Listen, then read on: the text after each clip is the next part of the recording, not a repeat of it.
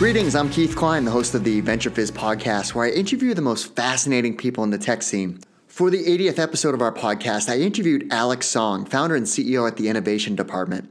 Simply put, the Innovation Department is a company that builds companies. In their Soho studio, their team of brand strategists, builders, marketers, and operators are focused on reducing the time to product market fit and generating success as efficiently as possible. And they don't just turn ideas into companies, they invest in them too.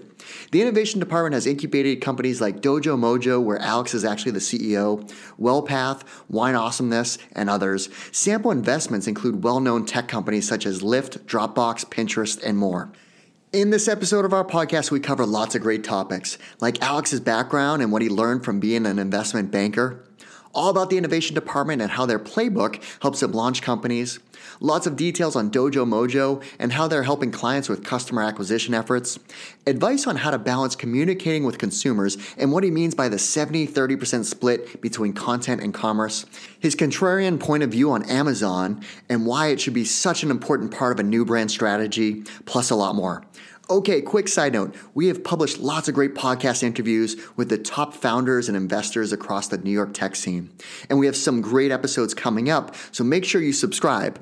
But if there is someone that should be on our show, please send an email to info@venturefizz.com. We're always looking to hear recommendations of great founders or investors that we should be interviewing. All right, without further ado, here's my interview with Alex. Alex, thanks so much for joining us. Thank you for having me. So I always like to go way back when I talk to people. It's actually the first question I ask folks is, so let's talk about you kind of growing up. So where did you grow up and what did your parents do for work?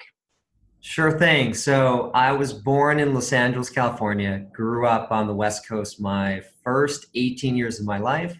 Went to school over in Northern California at UC Berkeley. Parents growing up, my father was actually a serial entrepreneur.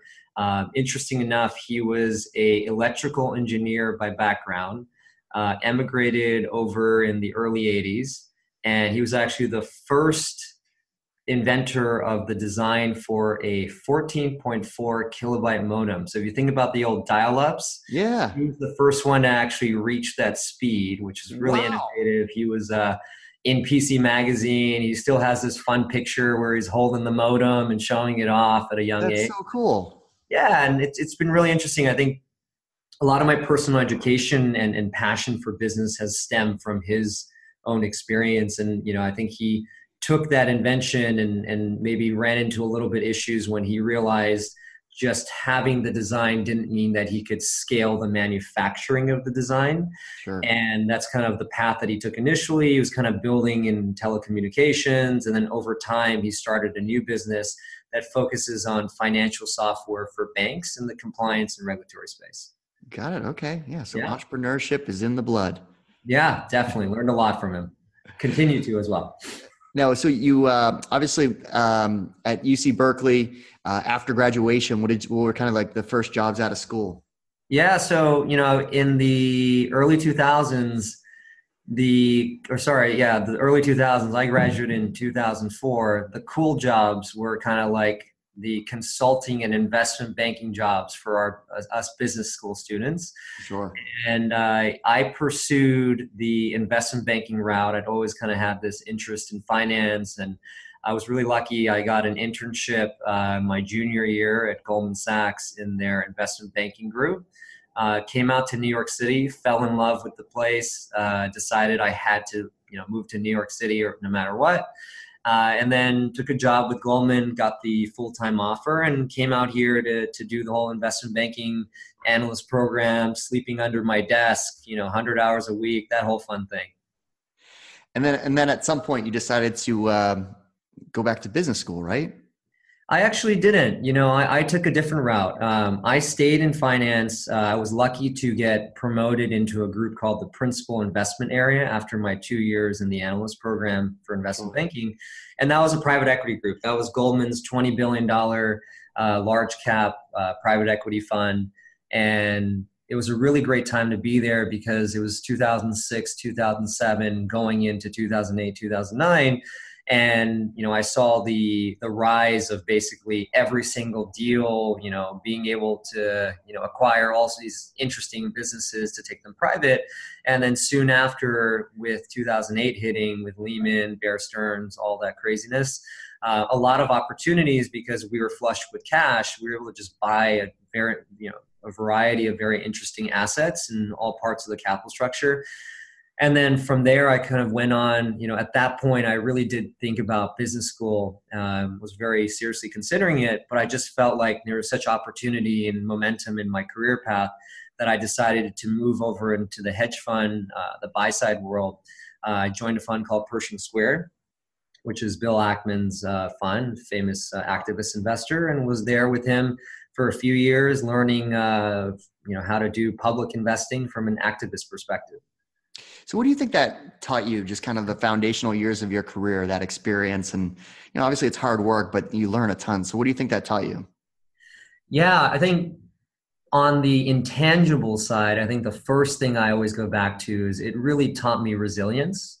I think that when you have to work in these kind of very intense corporate environments from a young age, you build this resilience and it's almost like resistance training in a way, right? Suddenly you're like, I know how to go really deep. I know how to do very detailed analysis, and I know how to put in that very, difficult and time intensive work to make it happen. I think another intangible that it really brought upon me was discipline, because I think, particularly, not to make myself sound old, but, I think the discipline is something that if you're able to spend that time early on and build that into, your principles and the way that you approach your work ethic, it's super powerful because it gives you that ability anytime you need it. And particularly in the startup world, you really need those attributes. As far as skill set and kind of the more expertise side, having a sound financial background as an investor through both the private kind of larger business side and then moving into the public side, it really helped hone my skills as an investor. Like I have a deep understanding of what makes a good business, looking for certain trends, business opportunities, capital intensity, and it's made me identify strengths and weaknesses and the opportunities I see. And it's also helped me think about the business models that are going to be very successful and how to actually build businesses better now that I'm on the building side versus the investing side. So do you think it's like a good career path? Like I'm sure people are still deciding, entrepreneurship is in vogue and going to a startup is in vogue versus management consulting and the investment banking. So do you think if you were, advising someone who's coming out of their undergraduate to pursue that type of, more, investment banking career path as a foundation layer? 100%. Again, it's for me maybe a little bit biased because I chose that path. But what I recognize is very valuable is it's really hard to go from a smaller business into a bigger business because the culture aspects, the fit, understanding how the resources work, and just the general kind of professionalism that's expected in different environments just changes, right? It's cultural in many different organizations. I think going from bigger to smaller is a much easier transition because you take these skill sets and you take this knowledge that has been very much built into the training programs of these larger organizations, and it just sets you up for a better transition and longer term success. These big businesses are around for a reason, right? They understand what an A looks like. They understand what it takes to be successful quarter after quarter, year after year. And I think seeing what that looks like first and then moving into an early stage environment just sets you up for a better understanding of how to build towards that success. Well, let's fast forward to, what you're up to today. Sure. So what is Innovation Department? And I guess, as a continuation of what we were just talking about, what led you down the path to create this? Yeah. So Innovation Department is a startup studio based here in New York City. We're based in Lower Manhattan, Soho. We got 6,000 square feet and several companies working out of our offices. What's really exciting about the way this came about is that when I first started looking at opportunities after I had kind of finished my time in finance, I knew I wanted to do something early stage. My entrepreneurial spirit, as I mentioned, through the upbringing, watching my dad be a serial entrepreneur, had always been there. But I knew that I was a good investor. I didn't really think I was a great operator. And what I started doing in the beginning, having left the hedge fund and with a little bit of capital, I was able to start doing some angel investing. And I would actually go to different businesses across different industry types and be a seed investor or an early stage investor. But my deal was, not only will I write the check, but you have to let me spend a few hours a week in your offices just doing work for you in any part of whatever you need. You have someone that's a former finance person willing to do whatever is asked for free. So I would go to these businesses and I'd spend my time there, and I'd learn like, oh wow, like this is how accounts receivable is being collected. This is how product decisions are being made. This is what the marketing team is doing. And soon enough, I realized that all of these businesses had similar needs and resources that they were counting on, but because they're so early stage, they're all very limited. So I started identifying, certain expertise. For example, I found a really good product designer, and through one of my investments actually. And then I would keep this person engaged with me full time and say, all right, I'm going to deploy you into these different projects that I know my portfolio companies need. And the expense that normally a consultant or a freelancer, who would mark up their time, would now be mitigated because I'm hiring this person full time.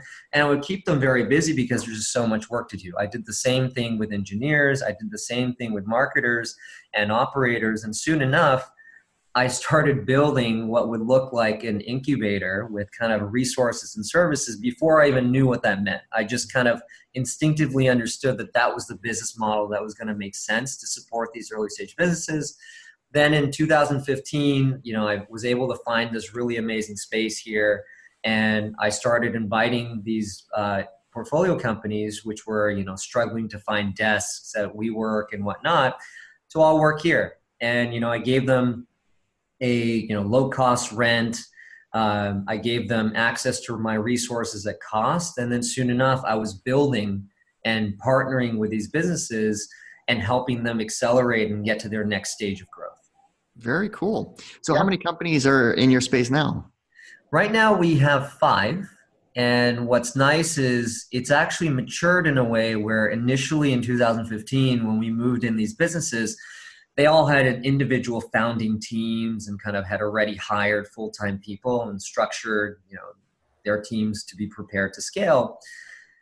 What I ended up seeing was that our core team of operators, engineers, designers, marketers, were getting stronger and stronger by helping these different teams, different portfolio companies on their projects, that they were all itching to innovate and build businesses on their own, as was I.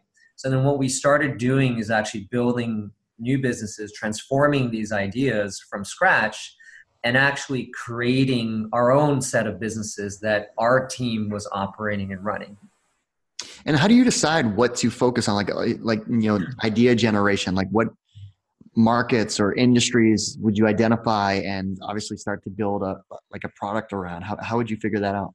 Yeah, I think that's a great question. So I think the first layer for us is that, we like to invest and build things that we're familiar with and comfortable with and understand.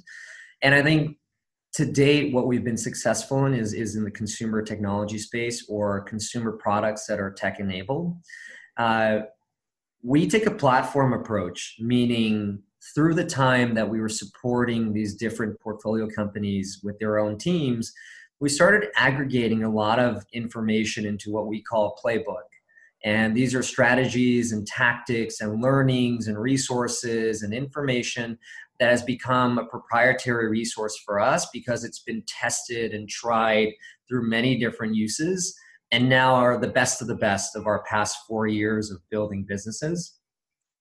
The second thing we did was that we made a concerted effort to really address acquisition for our early stage businesses. And that's where we actually built an internal technology called Dojo Mojo, which is a partnership network of 6,000 brands that today are messaging and meeting each other, much like on LinkedIn, but they're marketers with a very clear purpose of trying to find other brands to partner with and then do collaborative audience growth.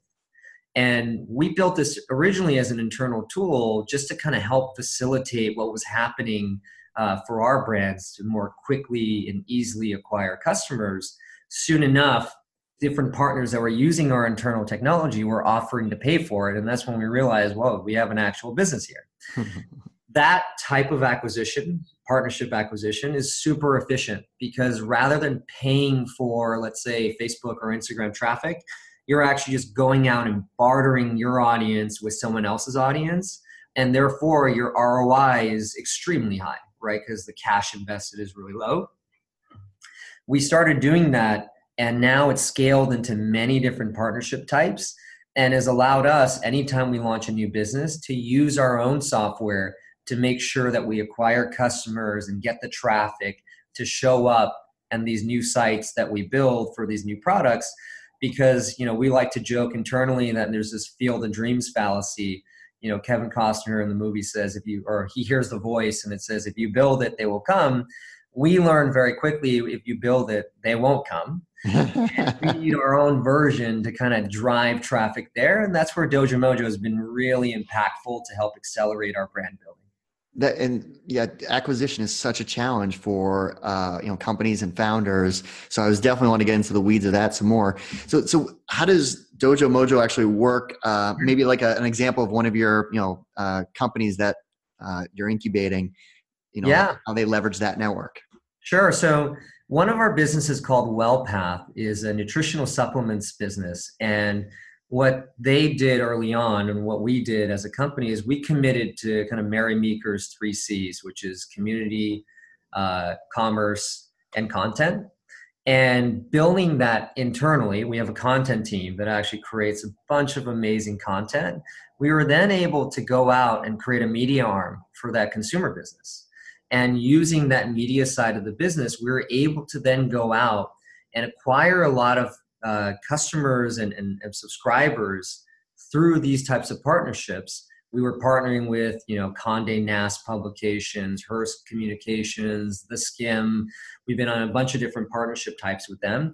And what we're able to do is create a campaign where we are all kind of promoting a collaborative, let's say, amazing trip somewhere or some sort of collaborative event that someone is putting together for people to attend. And we promote it and say, hey, look, you can be a part of this or you can enter to win this trip. All you need to do is to submit this email, your email and your details, maybe answer a few questions, and then also agree that as part of us sponsoring this trip, we're going to communicate with you. You can always unsubscribe, but that became a really efficient way for businesses to actually grow and scale their audience. Now, that's been kind of the first layer of what we're doing. Now, fast forward over the past 2 years, we've created an entire marketplace where brands are directly paying and transacting with each other to promote each other's brands through our platform, which is really exciting. And this is called the Media Marketplace. And again, it all came out of necessity, right? We didn't have, millions of dollars raised to do a bunch of paid channel acquisitions.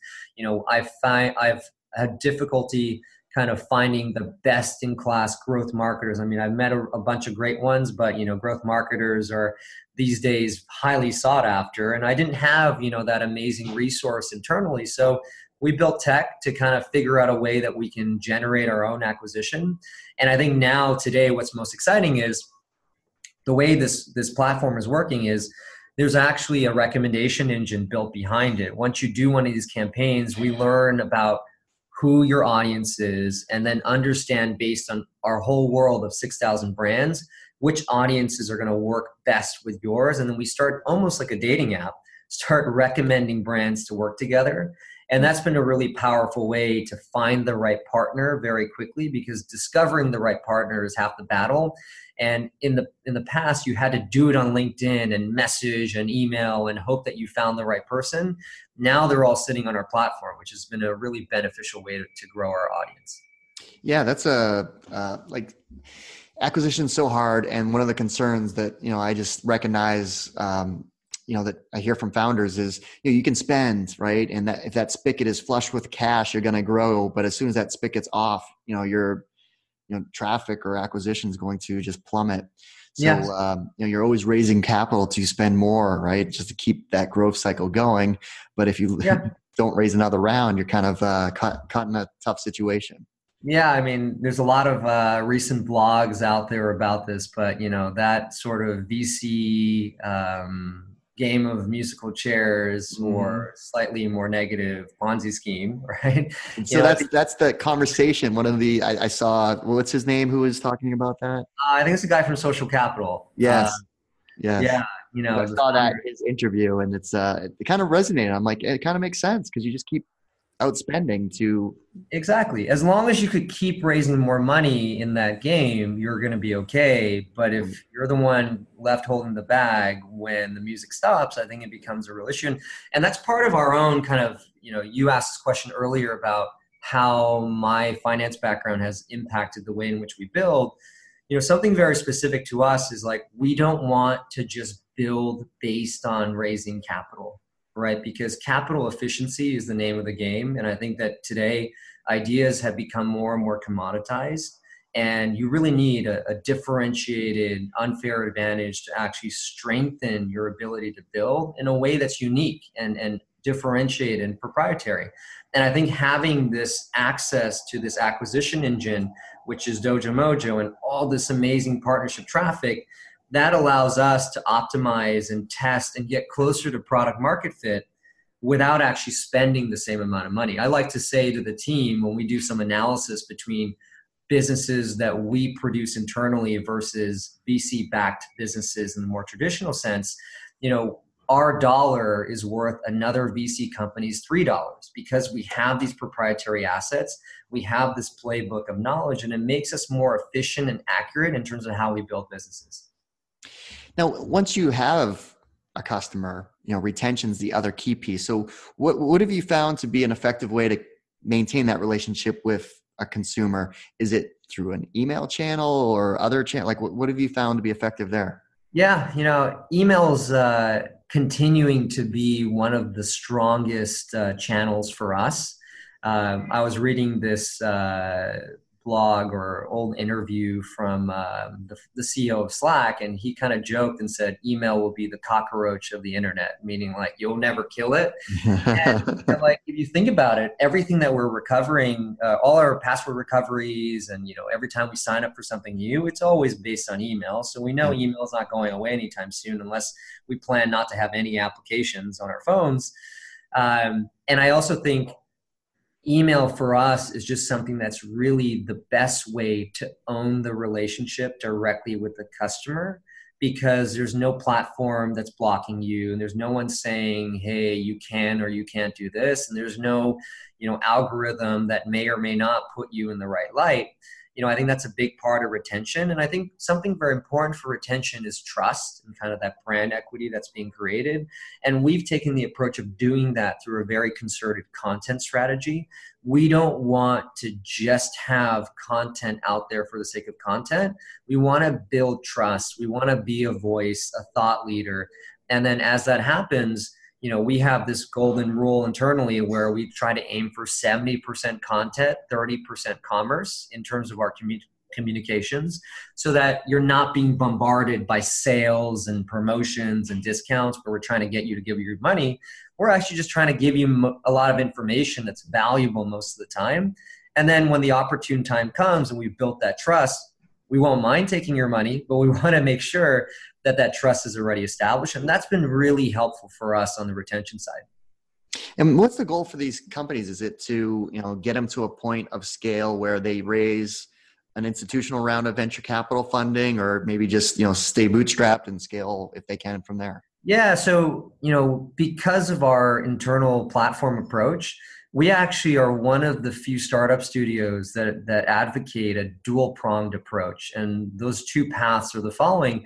There's a traditional VC-backed model, which is, if we kill it and we get to product market fit really quickly and we think the total addressable market is huge, then we can go out and raise around. And also, actually, I forgot to mention, we keep a very extensive network of founders and entrepreneurs, MBA students that are looking to lead another new idea that's already kind of proven and has the right KPIs and metrics.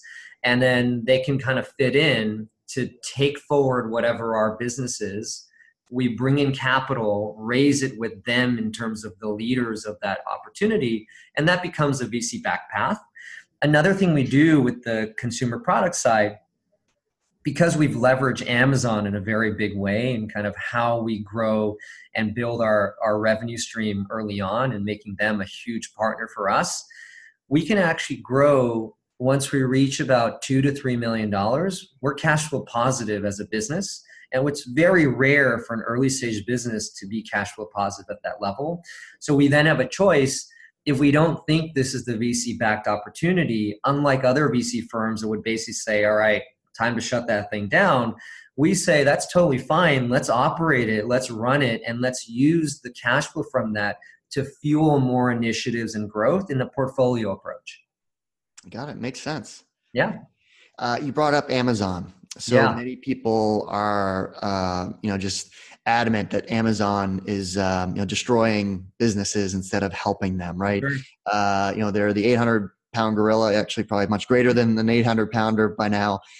They can chew up anything and spit it out the other end and do it much better, faster, cheaper, whatever. So what's your point of view on Amazon?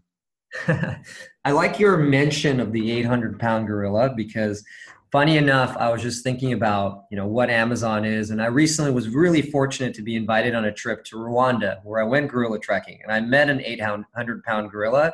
Wow. And my analogy is this. When I went and saw these 800-pound silverback gorillas, they were surrounded by 30 different gorillas in a very unique familial structure. And my takeaway from that and what you described with Amazon is that there's so many opportunities to partner and be within an ecosystem where you take the strength of the 800-pound gorilla and you actually live and flourish in that environment through the benefits that 800-pound gorilla provides. In Rwanda, safety and all that great stuff. On Amazon, it's the traffic, right? It's the knowledge that you get from actually putting your product on Amazon. This is something that I think is not really obvious to new brands that are starting. People like to criticize Amazon because they hold the customer data very closely to their chest. They don't want you to take the customer data. They want to prevent their customers from any privacy concerns. So you end up feeling like, you might have all these great sales, but you have no connection and no opportunity to retain that relationship with your customers through Amazon. However, I would tell you that when you launch a new product, the feedback loop is so important to get you to product market fit that we end up putting all these surveys where we'll give you an Amazon gift card if you answer these questions, did you like this product? Did you not? NPS scores, all that great stuff.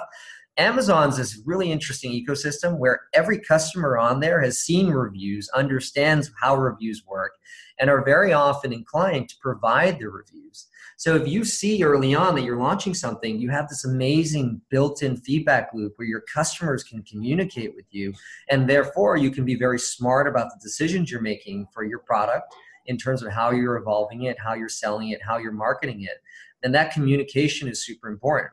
I think the second part about Amazon that's very valuable for us is Amazon gives a lot of credit to businesses that accelerate and have velocity. They end up putting you higher in your search ranks, just like how Google does with, higher backlink rankings and such like that. What we end up doing is, because we maintain our audience through all this content strategy I mentioned earlier, we actually drive audience that otherwise we could drive to our direct-to-consumer website. We drive it to Amazon. Right? We actually want our customers to go purchase our items on Amazon because that ends up helping our ranking. It accelerates Amazon's view of us as a customer. They're happy because they're getting more sales from us. We're happy because it accelerates the ranking of what we see happening. And then therefore, as our ranking goes higher in the search terms, we get a lot more organic traffic from Amazon, right? And that's something that's important to think about because then if I drove the customer there, that means I have a direct channel to communicate with them. I benefit from all the new organic traffic that's coming from Amazon, but I'm not worried that I don't have a communication opportunity or channel with the existing customers I have. right? I can continue to kind of balance the two together, and it makes for a really great early stage strategy for launching brands. That's great advice, because I was going to ask you, like, the Amazon is the ocean. So how do you optimize and find ways to, as an early stage brand, be successful on Amazon? So that's really helpful advice. Yeah, it's been really useful. One other quick point to answer that would be, today, if you look on Amazon, they've actually built a lot more opportunity and flexibility for you to let your brand shine, whether that's through enhanced brand content, whether that's through more images and details. And if you actually invest in it, you can really differentiate the way that your product looks versus the next competitor out there, because most Amazon competitors don't think about brand building. They think about it as, hey, this is a place where I can, use a distribution channel to sell products. But we actually take the approach of looking at it as a place where we can really let people learn about our brand, discover our brand. And naturally what happens, we do the searching of the links and the stats. We see so much traffic go from Amazon to our direct-to-consumer sites, because people are discovering us there and then trying to learn more about who we are because of how much investment we put into the brand itself on Amazon. Got it. Okay. Now, the other thing that your company does is actual investing. So if you look at your website, you have an investment portfolio that's very impressive with companies like Pinterest and Lyft, Dropbox, ClassPass, and others. So like, how do you make the decision to, actually make your own investment outside of incubating? Like, how do those investment opportunities come about?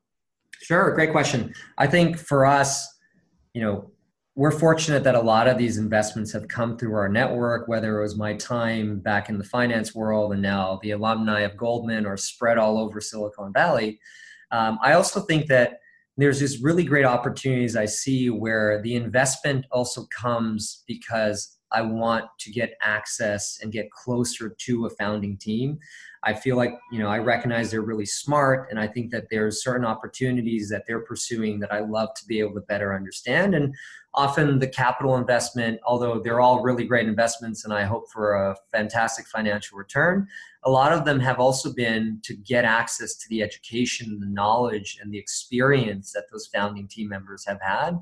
And then I'm able to take that information and expertise and bring that back into the businesses that I'm building. And also, a lot of those founders are now people that I call upon as advisors, and even some I would consider mentors that guide me on what I'm doing. Well, the tech scene in New York is thriving. There's so much going on in so many different industries and categories. Are there two companies that are on your radar that you're like, wow, what they're doing is really, really special? In the New York scene specifically? Yes. Sure. Look, I've been a longtime fan of the Skim because they were one of our first users on Dojo Mojo. And, I think what they're doing has been, really fantastic to kind of innovate within a media space that generally people feel like is a slowly diminishing industry. They've come in and grown such an incredible subscriber and audience and really differentiate the way in which they communicate with their audience. And I think that's really innovative and exciting. And I know that they're, doing better than ever. And, I continue to really be admiring their success. I think another business that I recently learned about which I think is really exciting, is a company called Assembly Brands, which is kind of doing similar things to us in terms of the startup studio space. They've built some really great businesses. One is called Wild Ones, which is like a pets-oriented brand business. It's a kind of high-end luxury pet products. I think another one of their products is focusing on like a luxury-ish item that does like really fast charging of your phones. How many times do we all feel like our phones are about to run out of energy? And what I like about them is they take a similar platform approach that we do, which is they see the value of having this portfolio live together and kind of have that rising tide lifts all boats mentality of having all of these brands in one house. And, I recently met the founders and I felt that, they were really sharp guys. They take a lot of their background from their own experiences as entrepreneurs. And, I think they're doing really cool stuff. And I'm excited for their success because I feel like that further demonstrates that the startup studio model has a lot of momentum and opportunity.